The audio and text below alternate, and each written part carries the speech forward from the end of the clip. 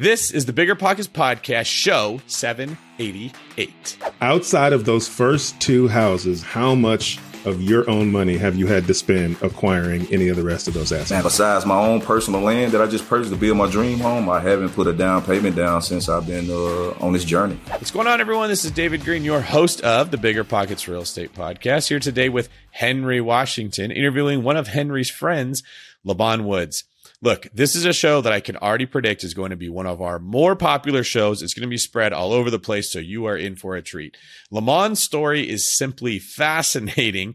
It's also heartwarming. He's got a ton of information he shares that other people can follow, and he did it all in a market that a lot of people would have never even considered investing in. Henry, what are the parts of the show that you think that investors will get the most value from? Oh, man, I think there's two key parts that investors should pay attention to.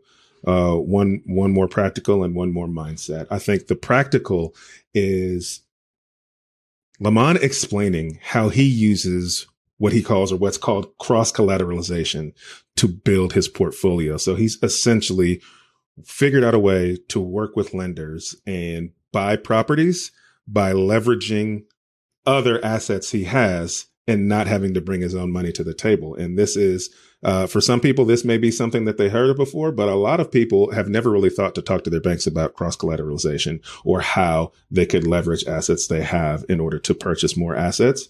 And so that strategy is fantastic. I think you're going to learn a ton about how to do that. The more mindset is, I love how Lamon talks about how he went and spoke to his bank about seasoning periods, because I think that hangs up a lot of investors when they talk about using a strategy that involves a lot of leverage. People get scared about seasoning periods. They think it holds them back. But Lamon did something that I think a lot of investors need to do more of, because he didn't just take something at face value. He went and he met with his lender to talk about these things. So I think please listen to those tidbits and those bits of information, because it could really help you grow your portfolio. Especially in today's market, right? It's not as simple as decide to invest, save up money, pick your market, go buy a property, make money. Now there's a lot of people trying to do the same thing. You have to be able to see angles that other people don't see. So today's episode is fitting for the current market. Now, before we bring in Lamon, today's quick tip is simple. Remember that money is a store of energy, and it comes in different forms. Equity is also a store of energy. Lamon shares a strategy of borrowing money to buy properties without using it on the property that he is buying. We call this cross-collateralization. We will learn more about this in today's show, but you will think of strategies like this and other ones when you understand that you have energy or wealth stored in many different investment vehicles, not just the cash sitting in your wallet right now. What's better than low money down? No money down. Now through Rent to Retirement, you can buy a brand new construction turnkey rental property for no money down. Wait, hold on. This can't be right. I need to double check with Zach, Rent to Retirement CEO. Oh, hey, Rob. Zach, how the heck are you selling turnkey rental properties for $0 down? It's not that complicated, Rob. Rent to Retirement has new construction properties up to $20,000 below retail prices. We also have investor loans with rates as low as 3.99% and down payment options as low as 5% or sometimes even zero money down. You get all the cash flow, appreciation, and equity for as little as zero money down. That's an infinite return. Oh, wait. Let me get on this before we tell it to the whole Bigger Pockets audience. Just head to renttoretirement.com. That's renttoretirement.com, or text REI to 33777. That's REI to 33777 to learn more about how you can get started investing with no money down today. Get your next new construction property at a steep discount or invest with no money down. Head to renttoretirement.com today. Whenever I used to travel, I would get that creeping feeling that I locked my back door. How do I know my property is going to be safe while I'm away? But not anymore, thanks to Simply Safe Home Security. I'm about to go on a 3-week trip to Copenhagen, but am I tripping about my trip? Nope. With award-winning security and peace of mind from Simply Safe, I don't need to worry. Simply Safe is a super amazing alarm system that I actually installed in my house myself personally in less than 30 minutes. And there's so much peace of mind knowing that there's something in place to protect my homes, my goods, and my John Mayer shrine. Simply Safe systems have high-tech sensors that detect break-ins, fires, and floods, indoor and outdoor cameras to keep watch night and day, 24/7 professional monitoring at less than $1 a day. Plus, Simply Safe professional monitoring agents can even help stop crime in real time by speaking to intruders through the wireless indoor camera. Hey, hey, bud, get out of here. It's like that, but it's a lot better, I imagine. And if you buy the system and you don't love it, you can get a full refund with SimpliSafe's 60-day money-back guarantee. SimpliSafe has given me and many of our listeners real peace of mind, and I want you to have it too. Right now, get 20% off of any new SimpliSafe system with Fast Protect monitoring at simplisafe.com/pockets. There's no safe like SimpliSafe. You've heard us talk about it before. High interest rates are crushing real estate investors, leaving even some of the best investors in need of funding now. But with today's liquidity crisis, who can fill the demand? With Fundrise, America's largest direct-to-investor alternative asset manager, you have the opportunity to. Fundrise's new opportunistic private credit strategy was designed specifically for this new market environment.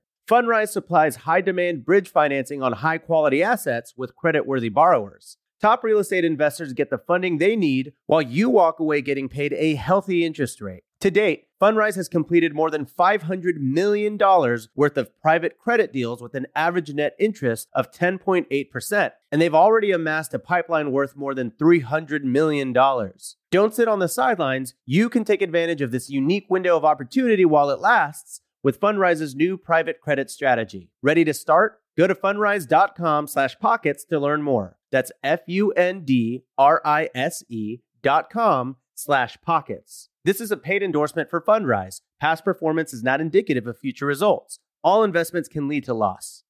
All right, let's bring in Lamon. All right, Lamon, let's dive into what your portfolio looks like right now. This is very impressive. Currently, you have 107 properties with $70,000 a month in rent roll. You've got 2 employees plus you and your wife, Alicia, an in-house property manager and an office manager. Side note, that's actually a pretty effective way to structure 2 employees. I'm like, wow, that sounds really good. And you're crushing it in real estate. I understand you and Henry know each other. Is that right? Yes, sir. Yes, sir. Yeah, I know Henry. This is the second time, actually, Henry's gave me a great platform to speak on. He invited me down to Arkansas, me and my wife and my boys, and we went down there, and it was a blessing to know Henry because he invited me, but it was a blessing. I got to bring some of my really good friends with me. And still to this day, they talk about that weekend because we don't get those type of weekends being at home, being in like a smaller market. So it's like kind of limited pool of investors and stuff. So just it's good to be able to do something, but also being able to bring them with me. That what made me happy as well. So, and then getting the opportunity to be on this podcast, a show that I started listening to in like 2014 a little bit, but then 2015, I kind of really turned it up and really started listening, man. And so I appreciate Henry for that. And good to meet you and appreciate you as well. Thanks, man. Henry does have that effect on people. I frequently find myself waking up in a hotel room today, fondly remembering the last time I saw Henry. Just kind of it's like knowing a human hug is what that is. Strong, masculine, warm, encouraging, everything that you need. So glad to know you guys know each other. Now, before we get too much into your story, I want to ask, how would you summarize your current real estate strategy? Right now it's rebranding. You know, a lot of things I did in the past. So I call it survival mode. I was working a job, making $26,874.33. And I had a wife and 3 kids, and I was just hustling. So now my strategy has changed. You know, I used to buy a lot of properties in the rental hood, Section 8. We do a lot of Section 8 and a lot of lease to purchase and stuff. So now I just bought I'm closing on some properties tomorrow, and I just bought a property last week that it rents for like $1,400 a month. So for me, you know, that's a step up in a direction. So right now, it changed when I'm buying properties with a higher ARV, you know, and more margins in the rental spread for as far as the rent rates and stuff like that. So you're saying when you first got started, a lot of the properties you were buying were probably more inexpensive, and then they didn't have high margins. So you were getting low entry prices, but then renting them and getting a little bit of cash flow. And so now you're focusing on higher value properties that can make you a higher spread? Yeah. So right now I'm in a long term. So when I first wanted to quit my job and got in real estate, it was cash flow. I was chasing the cash flow. I would chase as much cash flow I could as possible. But now I've gotten in a decent financial situation and stuff like that. There now I kind of like pull back and I can strategize more and I can breathe a little bit. So now I kind of refocus my energy and buying different assets for more for the longer term holds. And some of the properties I bought in 2017, 18, when I first started, I've been selling off here. So like my door count changes. So like I might be at 115, then I might sell 3 or 4 of the ones that I bought for cash flow. And on those properties, I'm typically making $20,000 a door when I sell. Difference between what the market is appraising, what they're appraising for now, way higher than when I bought them.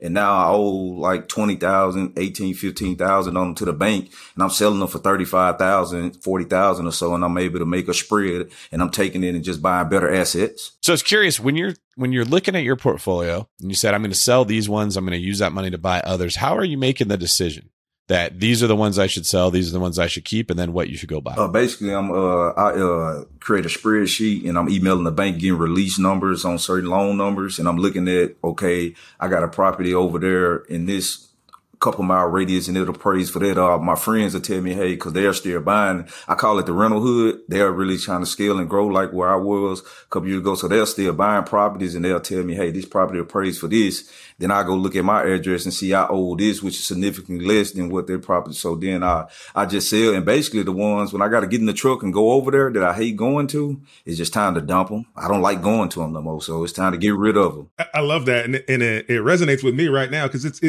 there's levels, right, to investing. When you're starting out, you're trying to get in the game and you're trying to do it in the best way possible, right? Buying something that you know is going to give you a return. And sometimes we will, take on a project maybe in a neighborhood we don't love, but it's going to give us the numbers we want. Or maybe it's a class of property that isn't your favorite, but it's going to provide you the return you're looking for. But as you start to grow and scale your business and your portfolio, your time is also more valuable than it was before you started, and your peace of mind is more valuable. And so when something starts to give you a headache, man, I totally agree with you. I'm like, we have a duplex right now. It was a pain in the butt to rent. And then once we had the tenants in it, some of the tenants don't love the neighborhood. And so we have high turnover. And one of our tenants just gave us notice that they were leaving. And my first thought was sell it, get it out of here. I don't even care. Like, I know I can make some money on it. It's a phenomenal duplex. It's a rare duplex. It's a 3-2 2-car garage. You don't have too many of those. And I'm like, get it out of here. I know it's a great asset, but I just would much rather not have to deal with the headache. My wife, on the other hand, is all about the holds. And so she's not letting me sell it. But if it were purely up to me, that sucker would be gone. So I get it. But what I like about you, Lamon, is you hustle for everything that you have, and you kind of got started.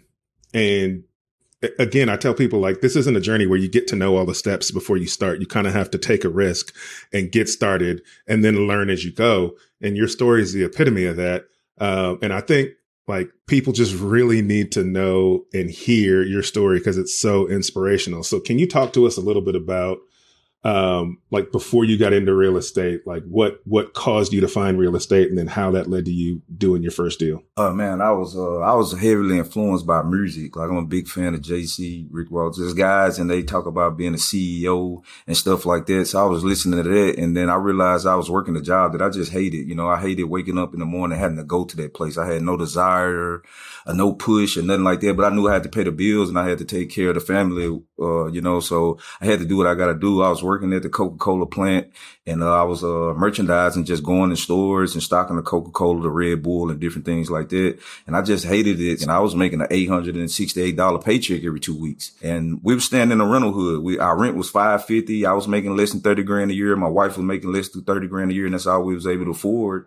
And my wife had an idea one day, and she was like, hey, we should buy this property. We doing the work on it. We rarely call the landlord, the property management company, and report repairs and stuff. We'll do them myself. And I was like, when you stay in a place, a less desirable area, your goal is not to buy the house and live there. So when she came to me with that idea, I was like, man, like, no, I don't know what you talking about. I'm not trying to do that. And she was just saying we don't got to pay rent no more and different things like that. We'd already put some of our own money in it and stuff. So it started to make sense. And I went and talked to my dad about it, talked to my mom about it, and I was still nervous. But my wife actually ended up going to pay the rent at the property management, Century 21, the property management company. And she just asked the property manager, and he was like, yeah, my investor do want to sell. And they gave her a price. The price was $15,000. And they was like, you can get $15,000 cash. And you can buy it. So what ended up happening was we ended up purchasing the property. For some year, we've never got no income tax like that in our life ever again. But, we got enough money between my tax return, her tax return, and a couple of dollars that we had saved up. We was able to purchase that property outright. And like I said, the goal wasn't to, get into real estate. It was just so that we didn't have to, pay rent anymore. And when we purchased that property, the journey just kind of started from there. I love that. Our journeys are similar because it's my wife is the reason I'm in real estate as well. Like when I bought my first house, I didn't have any money to do it. I had to borrow the money from my wife's 401k. And so like her support is the reason that we are where we are. And so I love hearing your story. I also love that every time you tell the story, you know, to the pennies how much money you were making. That's how you know you were ready to get out, when you remember to the pennies what you were making a year. Yeah. So how did you get from owning the house that you're living in, even though you weren't quite sure you wanted to do that, to then buying real estate as a cash flowing asset? So we stayed in that property for like another year. Then my wife came home from work with another idea. We started to have kids and we was growing up. I was 24, finna turn 25. So my wife was like, we need to move in a more desirable area because of, like the crime rate was really high in that area and different things like that there. So we moved in, we got an FHA loan. We went through, we moved in another property, and throughout that process, my wife she's a little older than me. So she has always been tapped into credit. I always thought I had bad credit because I just never used, I had a cash truck. And everything else I just had, it was just like cash, you know, from, you know, working and stuff like that when we could afford to purchase it. And, she put me on the credit game. So it was like the realtor was like, well, your credit's not bad. You need to build a credit profile. So I had to go through the process. My wife put me as an authorized user on her credit card, and she had been using credit card for years. So my credit started to increase, and we got approved for the FHA loan, and we moved into a more desirable neighborhood. And so the goal was to take the rent from that property and pay for the property that we was residing in a more desirable area. And what happened was we got the house fixed up and we rented it out, and I got a $400 deposit and a $600 rent check. And I was like, man, I got $1,000, and I didn't know what I was doing. I got a lease from my Uncle Doug, and I was like, I got $1,000 by telling some people, don't tear up my property, sign right here. And I gave them the keys.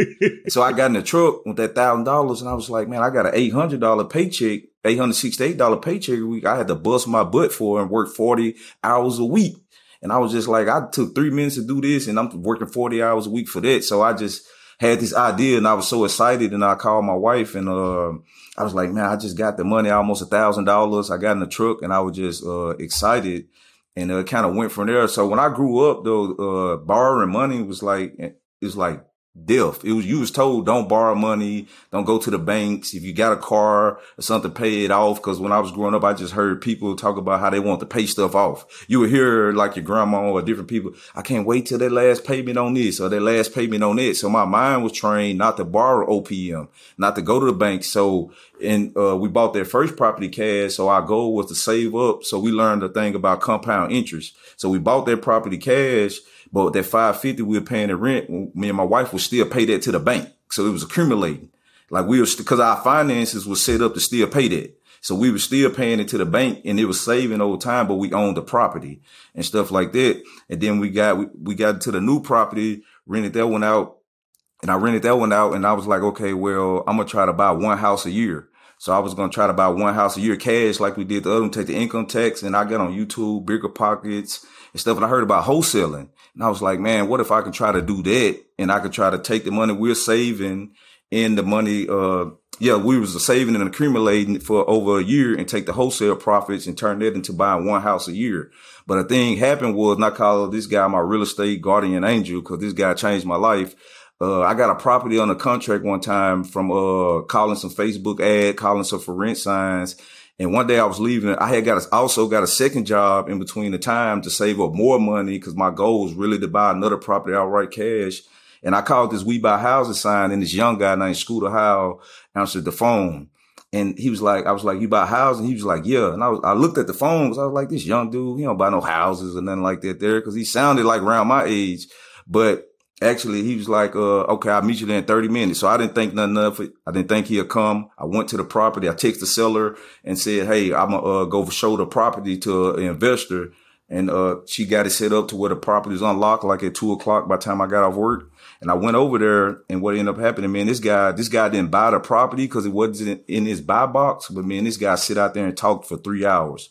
And he told me in a 3-hour span about leverage, OPM. He told me about his banker, the phone number, the email. At the time, he had like 77 properties, and he was like 33, and he had been an entrepreneur for the last few years. And I was like, man, so everything that guy told me standing out there in front of that property for 3 hours, I took home and researched like crazy. I bought every book. I went on YouTube, and they was talking about leverage, OPM, equity. And I just really went to college of real estate. And I always say that I went to YouTube University. I don't got no student loan debt. Like, I just researched everything that guy told me in that span of time. And then it kind of went on from there. All right. So we all know that moment when we caught the bug. That's when you caught the bug. And like, it's like the Matrix, man. You get pulled out of it and you're like, now that I've seen it, I can't unsee it. And your brain switches into, what do I have to do more of this? Henry kind of talked about his. Lamon, you talked about yours. Like, when we're trying to teach people to get into real estate investing, it's almost a race to get to that point where you're like, oh my gosh, I want to do it all the time. So what was your second deal? What lessons did you learn on that one? The second deal, it was a cash deal. I had some money saved up and stuff like that. And the following year, because I owned that property, the first property outright, but I never went to the bank like the guy told me to do, because I was still had the fear of borrowing money. So we saved up money and we bought that property cash. And what my dad, I typically get my dad to walk a property with me because he's been doing construction and his knowledge for over 30 years. But I just bought that property because the price was so cheap, and I bought it. And then when I went and got my dad, it was like, man, he walked in and he was silent. So I was scared. I was like, man, I messed up and stuff like that. So what ended up happening was that property needed to be rewired. It just needed so much work, foundation issues. And I bought it really, really cheap. And I didn't have the funds because I was trying to do everything cash to really get that property off and running. So I bought that property for like six grand, and I sold it to a guy for like 5,000. But what that did was, that property taught me what type of properties I want to buy moving forward. So that property was kind of like, I got an education from buying that property. So I lost $1,000, but I got out of a situation that would have been a money pit because I didn't have the means to get the property up and running. Yeah, man. That's a fantastic lesson. I'm glad you shared that, because I think that's a lesson that we all learn as real estate investors. Every single one of us learns at some point what we don't want to buy. And usually it comes because we bought something that we didn't like. I had the same thing that happened on a property. It was actually a 12 unit in my portfolio.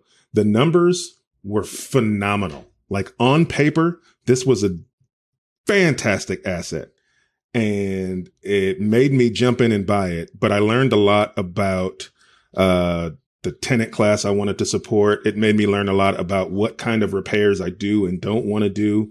And all of those things I wouldn't have, like, I could have watched a video and learned that, but it wouldn't have sat with me. So you lost $1,000, but really you paid $1,000 for an education that's probably saved you way more than that going forward. Yeah, that's an extra important point to highlight in today's market, because there's this pattern where as real estate gets tougher and tougher to buy, people start breaking their own rules. You start investing in neighborhoods you normally wouldn't invest in. You get into asset classes you normally wouldn't go into. You start taking on challenges and convincing yourself it's okay. But there's a reason that asset looks so good on paper. They were selling it at the price that they were, because someone else had learned that lesson before you went in, right? And then I'm guessing you sold it, Henry? Yes, I sold it, and it was the best day of my life. There you go, right? And now someone else is on a podcast somewhere talking about this property that they bought and how it's like ruining their life. It's like a haunted house, right? Literally. And when you're in situations like now where markets are really hard, it's very tempting to take the pressure off by getting into those really difficult locations. And it's not to say you can't do it, but like you said, Henry, that wasn't the type of repairs you wanted to make. That wasn't the tenant base that you wanted to manage. There is a personality out there who will do very well, very savvy, connects with those people, understands what they're looking for, how to make it work. It's just not for everyone. It's definitely not passive income where you're just going to set it and forget it like what you're trying to scale. So beware of the gurus, of the people that are out there selling things that are using that method. Like, okay, come buy in this market and you can get a cash on cash return of 65%. There's always a sucker out there who's going to take it, but there's a reason somebody's selling. That's a good question to always ask, is why is someone selling this if the numbers are that great? Whenever I used to travel, I would get that creeping feeling that I lock my back door. How do I know my property is going to be safe while I'm away? But not anymore, thanks to Simply Safe Home Security. I'm about to go on a 3-week trip to Copenhagen, but am I tripping about my trip? Nope. With award-winning security and peace of mind from Simply Safe, I don't need to worry. Simply Safe is a super amazing alarm system that I actually installed in my house myself personally in less than 30 minutes. And there's so much peace of mind knowing that there's something in place to protect my homes, my goods, and my John Mayer shrine. Simply Safe systems have high-tech sensors that detect break-ins, fires, and floods, indoor and outdoor cameras to keep watch night and day, 24/7 professional monitoring at less than $1 a day. Plus, Simply Safe professional monitoring agents can even help stop crime in real time by speaking to intruders through the wireless indoor camera. Hey, bud, get out of here. It's like that, but it's a lot better, I imagine. And if you buy the system and you don't love it, you can get a full refund with Simply Safe's 60-day money-back guarantee. Simply Safe has given me and many of our listeners real peace of mind, and I want you to have it too. Right now, get 20% off of any new Simply Safe system with Fast Protect monitoring at simplysafe.com/pockets. There's no safe like Simply Safe. Finding rental property insurance has been a headache for the past few years. You know the feeling. You're scrambling, calling 20 different insurance agencies in a dozen different cities, struggling to protect your portfolio at the right cost. But I'm going to tell you a little secret that'll change everything. Veteran investors don't go through the everyday insurance companies. They just use NREG. NREG, that's NREIG, provides insurance solely for real estate investors. They've built the largest insurance program in the country for residential tenant-occupied, vacant, and renovation properties. The best part? You can put all your properties on one insurance schedule and one monthly bill. And you can add, change, or remove properties without having to cancel one policy and purchase another. They insure properties from single-family rentals up to 20-unit multifamily dwellings, vacation rentals, mobile homes, condos, and more. Trade catchy jingles for cash flow with insurance made for investors. Visit nreg.com/bppod to request a proposal. nreg.com/bppod. Real estate investing is great, but for some, the tenant phone calls and clogged toilets aren't all that attractive. So how do you invest in real estate without getting your hands dirty? Invest for truly passive income with Pine Financial Group. Pine's mortgage fund offers a targeted 8% preferred return and an attractive profit split with 70% of net profits going to the investors. You'll earn passive income by participating in lending to house flippers. And it's secure because senior lien holders, that's you, are first in line to get paid. Their rigorous underwriting process and the backing of a physical asset mitigate downside risk. Plus, by investing with Pine Financial Group, you contribute to the revitalization of communities by directing your funds from Wall Street to Main Street and supporting local economies. The investment is reserved for accredited investors. Don't miss this opportunity to back Main Street over Wall Street and start earning passive real estate income. Learn more about investing with Pine at pinefinancialgroup.com/BP. pinefinancialgroup.com/BP. Listen up, business owners, because I've got some quick little math for you. Fewer costs equal more profit. The problem? You're spending more than ever on operations, materials, deliveries, software, and more. So why not reduce your costs and headaches with NetSuite by Oracle? NetSuite is the #1 cloud financial system, bringing accounting, financial management, inventory, and HR into one platform and one source of truth. Oh, also, NetSuite lives in the cloud, which means you can reduce IT costs with no hardware required. Cut the cost of maintaining multiple systems because now you've got one unified business management suite. You can improve efficiency by bringing all your major business processes into one platform, slashing manual tasks and errors. It makes sense that over 37,000 companies have already made the move to NetSuite. So don't let rising costs sink your business growth. And by popular demand, NetSuite has extended its one-of-a-kind, flexible financing program for a few more weeks. Head to netsuite.com/biggerpockets. netsuite.com/biggerpockets. netsuite.com/biggerpockets. Lamon, have you had to have a couple experiences like that yourself where you got into something and realized like, oh man, I wish I never would have bought this? I'm having that later on because when I first started out, that I was just hustling. You know, I was hustling, trying to rack up as many houses to support me being out the job and stuff like that. But as you come full circle now, I feel like I'm more of a real estate investor and a businessman versus what I was when I started 5 years ago. It was just all about the grind, all about the hustle, doing all the repairs ourselves. And my wife spent every weekend doing our own property management. It was just, so I could say, since that deal I bought a few years back where I sold it and lost $1,000, but I got out of probably was going to be a money pit. Now that I come back full circle years later, I got a better understanding of real estate and a better foundation behind me. I think about some of that stuff now though, but I don't think I'll be to where I'm at today and have the capital and have the, the resources I have today if I didn't buy some of that stuff 5 years ago to kind of get me in the position that I am in today. Yeah, it served its purpose. And I'm sure, the run of inflation that we had, real estate prices rising, that definitely helped when you get a property that you want to get out of. Much easier to get out of it if it's gone up in value than when it's staying the same and you're stuck in that quicksand. So I understand you have somewhat of an interesting financing strategy that you're using to continue stacking portfolios. Can you tell us a little bit about how you're using cross collateralization to pledge equity for future properties off ones you already have? Yeah, I realized that. So after I bought that property and I sold it, I finally went to the bank and met Mr. Jeremy Howell, guy that's become a great friend, a banker and a mentor to me. And what Scooter told me about, I went and talked to him and he was like, hey, we can get that house that you own outright appraised. And our appraisal came back and I was able to borrow some money from what it's worth, basically what I paid for it. And I took that. And so Scooter called me again one day and he found a 3-unit package deal that was outside his buy box he had no interest in. So I got it under contract. I sent it over to the bank and stuff. And I got approved. I got an email one day while I was working, said I was approved for the loan. So I was waiting on them to say something about the down payment and stuff, but they emailed me a closing date. And I was telling my wife, well, they ain't said nothing about, cause I was listening to Bigger Pockets and these different podcasts and they was talking about the money you need to put down to 15%. So they never said nothing about the down payment. So when I went to closing, we closed on the 3 properties. And then I actually learned, okay, I was like, I wonder what I did to get the financing for these 3 properties. Then I realized I had collateral from that property that I owned that I bought outright. So a light bulb went off.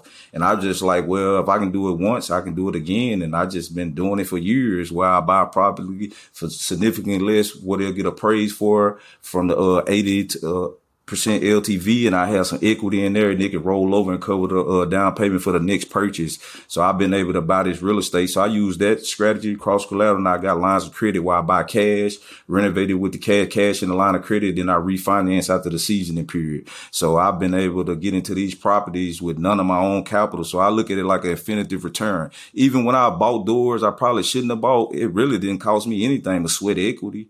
Like to me, it didn't cost me anything because I just pledged equity from one property to the next one. And it's like an infinitive return because that's $800, $700 more in cash flow that I didn't have. So I just looked at it like that right there. So that's the way that I finance. I love that. I love that strategy, obviously, because I'm a big fan of leveraging small local banks to help you invest in real estate. And this is typically a strategy that some small local banks will allow you to do. Now, not every small local bank is cool with it, but a lot of them are. So essentially, correct me if I'm wrong, what their bank is essentially saying is under either you already have a house, either that you have a loan with us on and it's worth way more than what your loan is, or you have a house that you own outright and you're allowing us to essentially put a second mortgage on it to cover what would be your down payment. And then that way you don't have to come out of pocket for that down payment. And then when you go buy the new asset, they do an appraisal on that new asset and they understand that the new asset you're buying, you're also buying it for less than what it's worth. And so because you're buying a great deal and you have equity in other properties that you either have with that bank or are willing to pledge equity on a paid off property with that bank, that they're cool with letting you leverage that because you're essentially giving them access to your properties. And what the bank is essentially saying is, hey, we think you're buying great deals. That's great for us because we'll collect your interest payments. But if in the event you don't make your payments and we have to foreclose, then we would get the property you're buying and we get the property that you've pledged equity on, which we both know are good deals. And so there's very little risk to us as the lender, and it helps you grow and scale your portfolio. I hope I summed that up right. Yes, sir. Yes, sir. That's basically how I go. And I roll the closing costs, the appraisal fees, processing fees, all into the loan. And I go to closing, and me and my wife just sign, and we got new doors, and we collecting cash flow after the renovations, and we just move on. That's something I've been discussing more often as we've seen how much money's been created, the way it's meant inflation, just kind of changing how we understand money. In the Pillars book that I'm writing, I talk about how money is really a storage of energy. So you go and you put in 40 hours a week at your job. They paid you in $835.33 or whatever it was, of energy, right? And so you traded one form of energy for another, and then you can use that to go buy things from somebody else. And then they use that energy to go do what they want to go do. Well, there's more than one form that energy can be stored in, right? Equity is just the name we use for energy when it's kept inside of real estate. And when you understand that, like Lamon, you sort of intuitively got it. I got all this energy stored in real estate. It's similar to energy stored in a bank account. Now, it's not exactly the same because you can't go buy something with shares of equity. You can't go to 7-Eleven and buy a big gulp and say, I'll give you 1/4,000th percentage of this property equity. You have to convert it into dollars first. But when you understand that concept, it doesn't blow your mind to think about going to a bank and saying, I want to get a loan to buy a property, but I don't want the loan on the property I'm buying. I want the loan on a property that I already have. What does the bank care? And so I love that you're sharing this. I love this strategy and like how you're kind of describing, you get an infinite return. You could pull that off for the rest of your days as long as you continue to manage this living, breathing entity that we call a portfolio. Henry, what are you thinking? What I do want to say on that is because a lot of people are listening to this, and if they are savers or they are, because there's two camps typically with real estate. There's like, you need to save the down payment and you need to put your money in the deal because you don't want to over leverage, right? And then there's people that are like, yes, I want to use other people's money to grow my portfolio, right? No real estate strategy comes without risk. And what I like that you are saying about what you do, because before we talked about how you're financing these deals with cross collateralization, you talked about what you're doing with your portfolio, and it's that you are always taking a look at your portfolio and figuring out, where can I sell a property, gain some money, and then you're not just putting that in your pocket, but you're paying off other loans, right? So you're deleveraging as you're leveraging. So you're keeping your risk tolerance where you're comfortable at. And I think that's something that people need to pay attention to. He's not just saying, I just take out all the money I can and rack up all this debt. He's very strategically looking at his portfolio and figuring out how to keep my risk and my leverage at a percentage that I'm comfortable with. And I think the other thing that people should think about is he also limits his risk by buying phenomenal deals. He's not saying he's going out here and paying retail value for every property that he buys and just buying it because he knows he can buy it with other people's money. He's being very strategic about the properties you buy. And so I think buying good deals helps you hedge your risk. And I think always taking a look at that portfolio and figuring out how to continue to pay off those notes so that you keep your risk tolerance where you're comfortable with is important.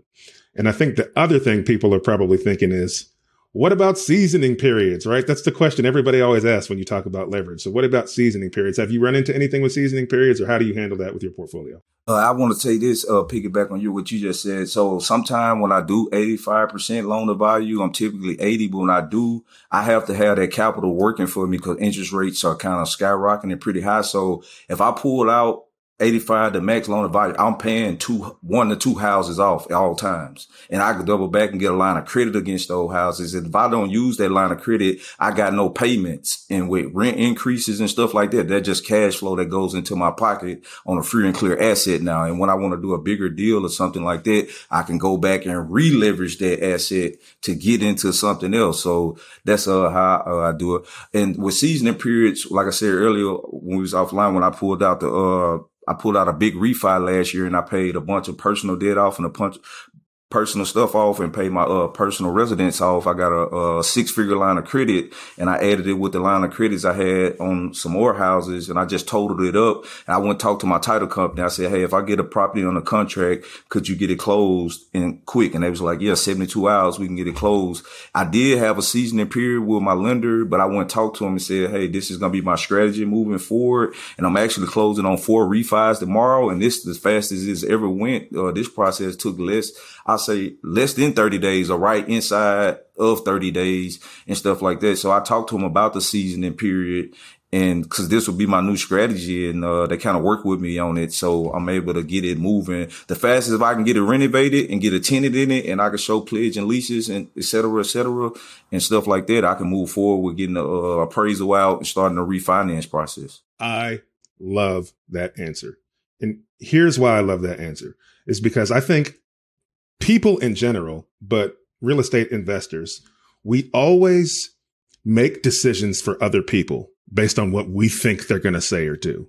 Right. And so people may hear there's a seasoning period, or people may hear I can't do this because of my credit score, but they didn't actually go ask anybody. They didn't actually go do the research. Right. They didn't actually hear from somebody that they couldn't do that. Right. And so, yes, what you said was, yeah, my loan had a seasoning period, but I went and I spoke to my lender and I sat down and I explained my strategy and what I'm trying to accomplish. And then you were able to get around it.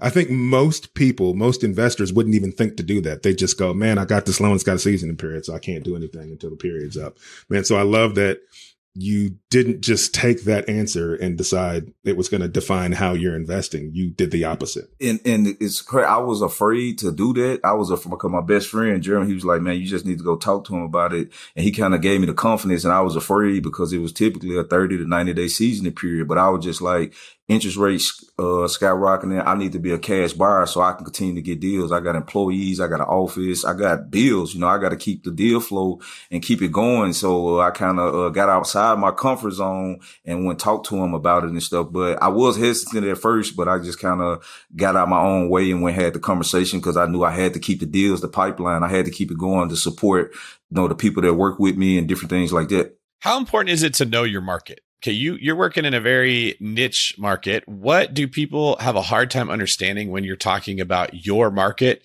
to investors that don't live there? The purchase price. You can buy a property in my market for $25,000, put $10,000 to $15,000 in, it's worth $70,000. Like in this market, it'll rent out for $7. Right now, the rent has increased, so you can get $700, $800 plus dollars a month. So, when you talk to people that's in different markets and stuff like that, just because I said the price is this much for this particular property, that don't mean it's a hole in the wall. I live in an area where it's the average income is $19,000 and some change, for people to try to support their family. And some people make it work. They got cars, they got $150,000 houses and stuff like that in middle class areas. So that's the hard part and stuff like that. Even when I'm talking to new investors that I get the chance to mentor in the area, I always say, man, your house is worth more to you than it is to the appraiser.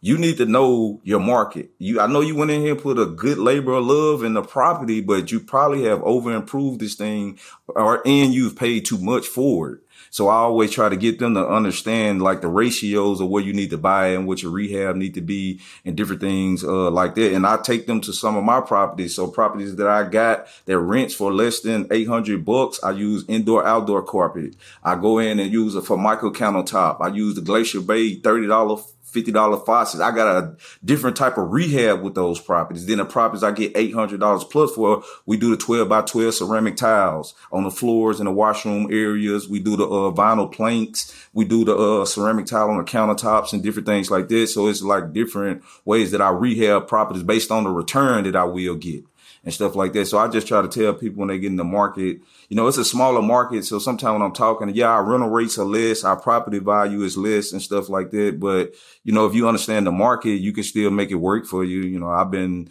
out the job for 4 years. I was recently able to retire my wife and she's been out the job for a year. So I've been putting it together and making it work. So just by knowing the market and knowing what I should pay for a property, what I shouldn't pay for a property, and et cetera. Yeah, that can be a big problem, especially for out-of-state investors. When they see the spreadsheet doesn't tell the whole story. It tells a piece of a story. And then they go, my market's expensive. I'm going to go buy over there because price to rent ratios are better. They have 1% rural deals. And then they got to do a rehab and they get a bid from a contractor that says $35,000. And they go, that's like one bathroom in my market. What a steal. And then they spend way too much on the property and it takes about 17 years before they get enough equity to pay for that rehab that they went too big on. It's very easy to make these mistakes. Henry, have you seen the same thing in your market since you guys are both in kind of like niche markets? Yeah. In my market, it's the price points are higher, obviously, than where Lamon's market is, but the values are the same. And I want to make sure that's what, people understand, that the principles, I should say, are the same.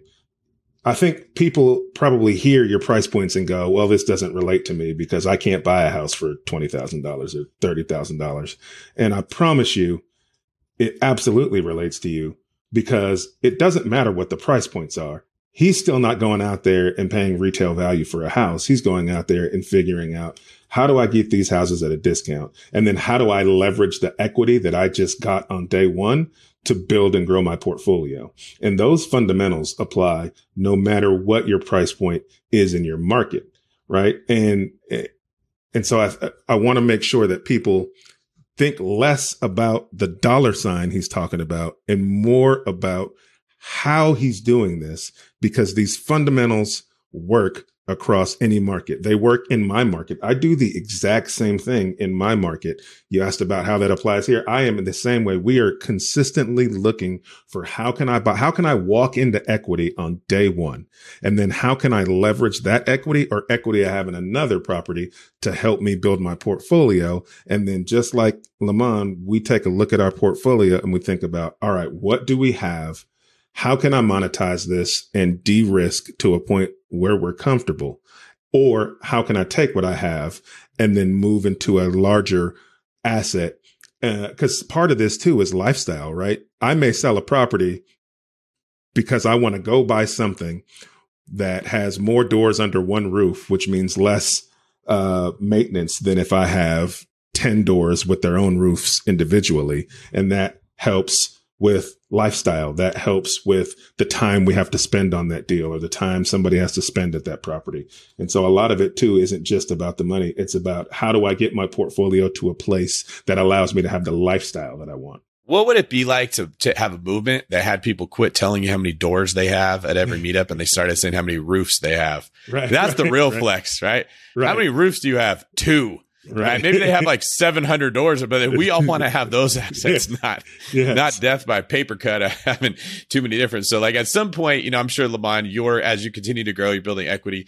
Do you have a plan in place for how you plan on transitioning into selling some of these and maybe 1031ing into larger assets where the management is a little bit easier? Yeah. Because I understand with these properties, like I have a system in place that I got to make it work. I have in-house guys, family members that work in-house. I have an in-house property manager, so that that's paid by the hour, so that cuts down on my property management overhead and my day-to-day tasks and stuff like that. And just looking at the properties and saying, knowing when it's time to exit. So one day my plan is to pay some down significantly, which I have already had, like for me to be 35 years old, I'm debt-free personally, and I got these properties that I got really low loan to values on that I can refinance, like I did earlier, pull out a big wad of cash and leverage that into like a mobile home park or apartment building, or I can just sell them off, look at how much I owe and know, okay, I'm gonna make $20,000 to $25,000 a door when I sell these 10 properties at a time, like sell 10 here, come back later, sell 10 here and stuff like that. So it'll kind of, work itself out and stuff like that. So yeah, I do have goals of being able to do that one day, but right now it's just keeping it going, keeping it steady and stuff. Yeah, you have the option to do that when you want to do it. And that's what matters, is that you are not in a position where you have to do things that you don't want to do, or you're making decisions you don't feel good about out of desperation. You're in the driver's seat. What you have works. If you decide you want something different, you can pursue that. If you don't have to. You can decide based on the age of your kids, the needs of the family. That's what's so great about real estate is when you're working that corporate job, you do what the company needs you to do. It does not matter what your relationship status is, what your kids happen to need, right? You serve at the hand of the king. And when you get into being an entrepreneur and owning these assets, to a degree, you still have to answer to people. When a tenant has something break, you have to figure that out. You have to look at the books and make sure things are going well. But you have much more control over when you throw yourself in, go into acquisition mode, ramp things up, when you sit back and analyze what you got and kind of just trim the herd, make it go easier. It is a much, much easier way to live life. And it's cool seeing that you've sort of, you've crested that hill. So let's revisit your portfolio here. You have 107 units. That alone is a pretty cool thing to be able to say. $70,000 a month in rents. Congratulations on what you've been able to do so far. This is a great story. You said your wife was able to retire. What's next for you guys, and what is your why? What's next? That was a really big goal of mine. That's why we made decision to pay off some debt and do some things, moving some money around. And that was just a goal that I was chasing and stuff like that. So for us right now, we're just brainstorming. I made a lot of mistakes. Like I said, I bought a lot of properties that my temperament at this age in life can't handle and stuff like that. So it haven't all been peaches and cream. That's a very nice and professional way of communicating what Henry and I know exactly what you said. My temperament at this stage in life is not conducive to these types of problems that elicit from a portfolio of such. Yeah. So I just, once we did that, we got time. We in the office every day. We got time to brainstorm and just, I can't say do it the wrong way because of it led me to this point, but I could say do it a better way and having more knowledge and wisdom and experience under my belt. So, the next step of the journey is just, I want to go bigger. We're trying to streamline everything. We got out of for years. We was doing our own repairs. So my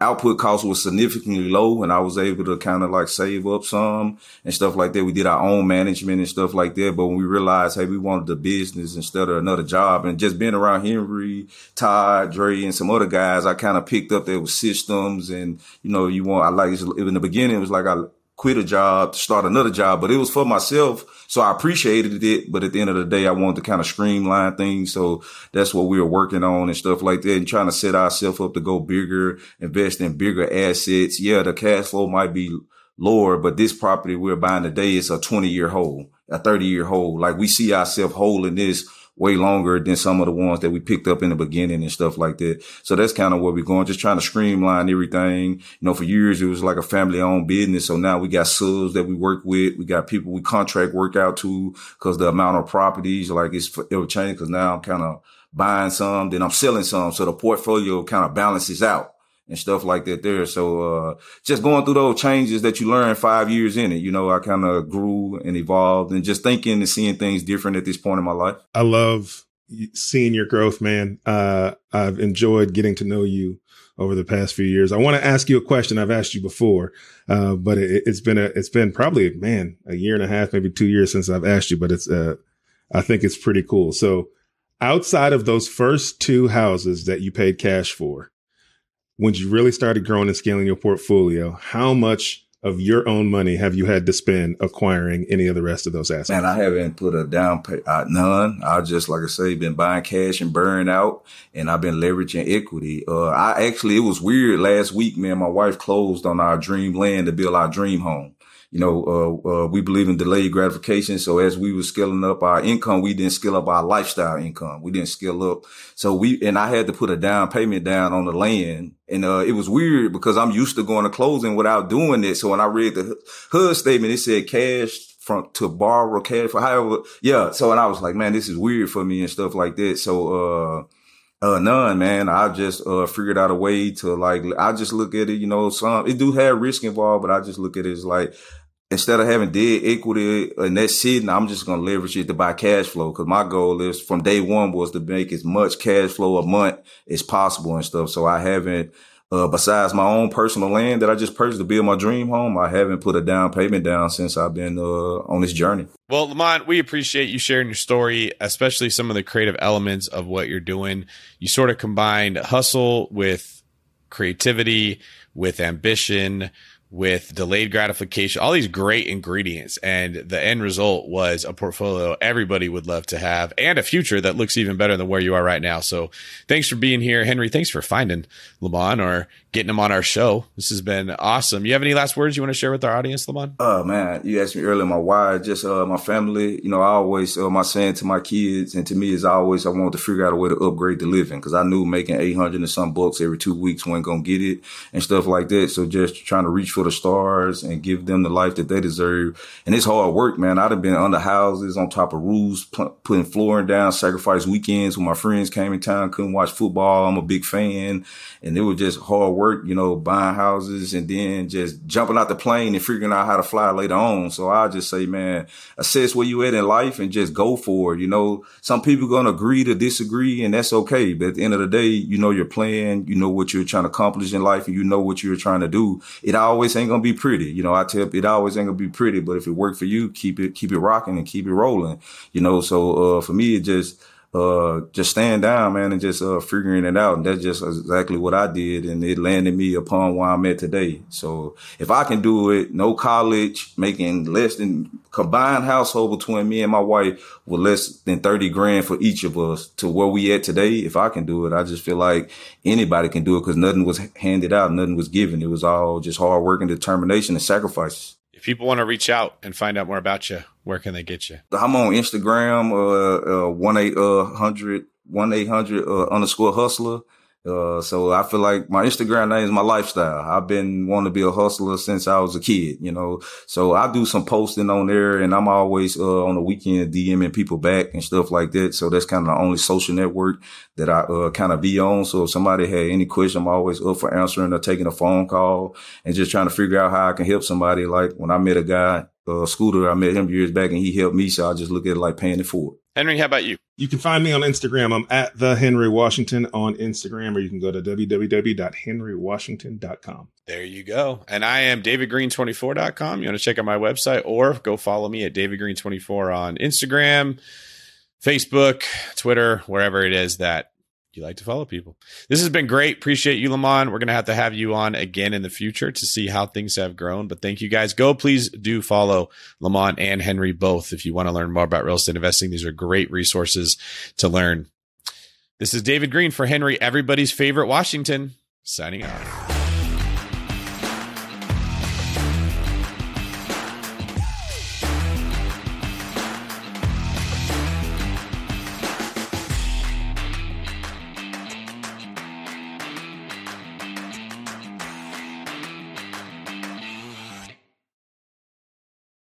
The market is changing, and finding your way can be tricky. Rates shift, headlines whirl, but your goal hasn't changed. You want financial freedom. And the best investors know it's not about timing the market, it's about time in the market. If you're ready to get into the real estate investing game or take your game to the next level, finding an investor-friendly agent is your next step. With BiggerPockets Agent Finder, you can find the right agent in minutes. Just head to biggerpockets.com/deals and enter a few details about what and where you want to buy, and bam! Instantly match with an investor-friendly agent who fits the bill. These local market experts can help you navigate the neighborhoods, analyze the numbers, and take action with confidence once and for all. This free resource is only available at biggerpockets.com/deals. Get an agent, get the deal, and get closer to financial freedom at biggerpockets.com/deals. That's biggerpockets.com/deals to find your investor-friendly agent today. The content of this podcast is for informational purposes only. Past performance is not indicative of future results, and all host and participant opinions are their own. Investment in any asset, real estate included, involves risk. Use your best judgment and consult with qualified advisors before investing. Only risk capital you can afford to lose. BiggerPockets LLC disclaims all liability for direct, indirect, consequential, or other damages arising from reliance upon information presented in this podcast.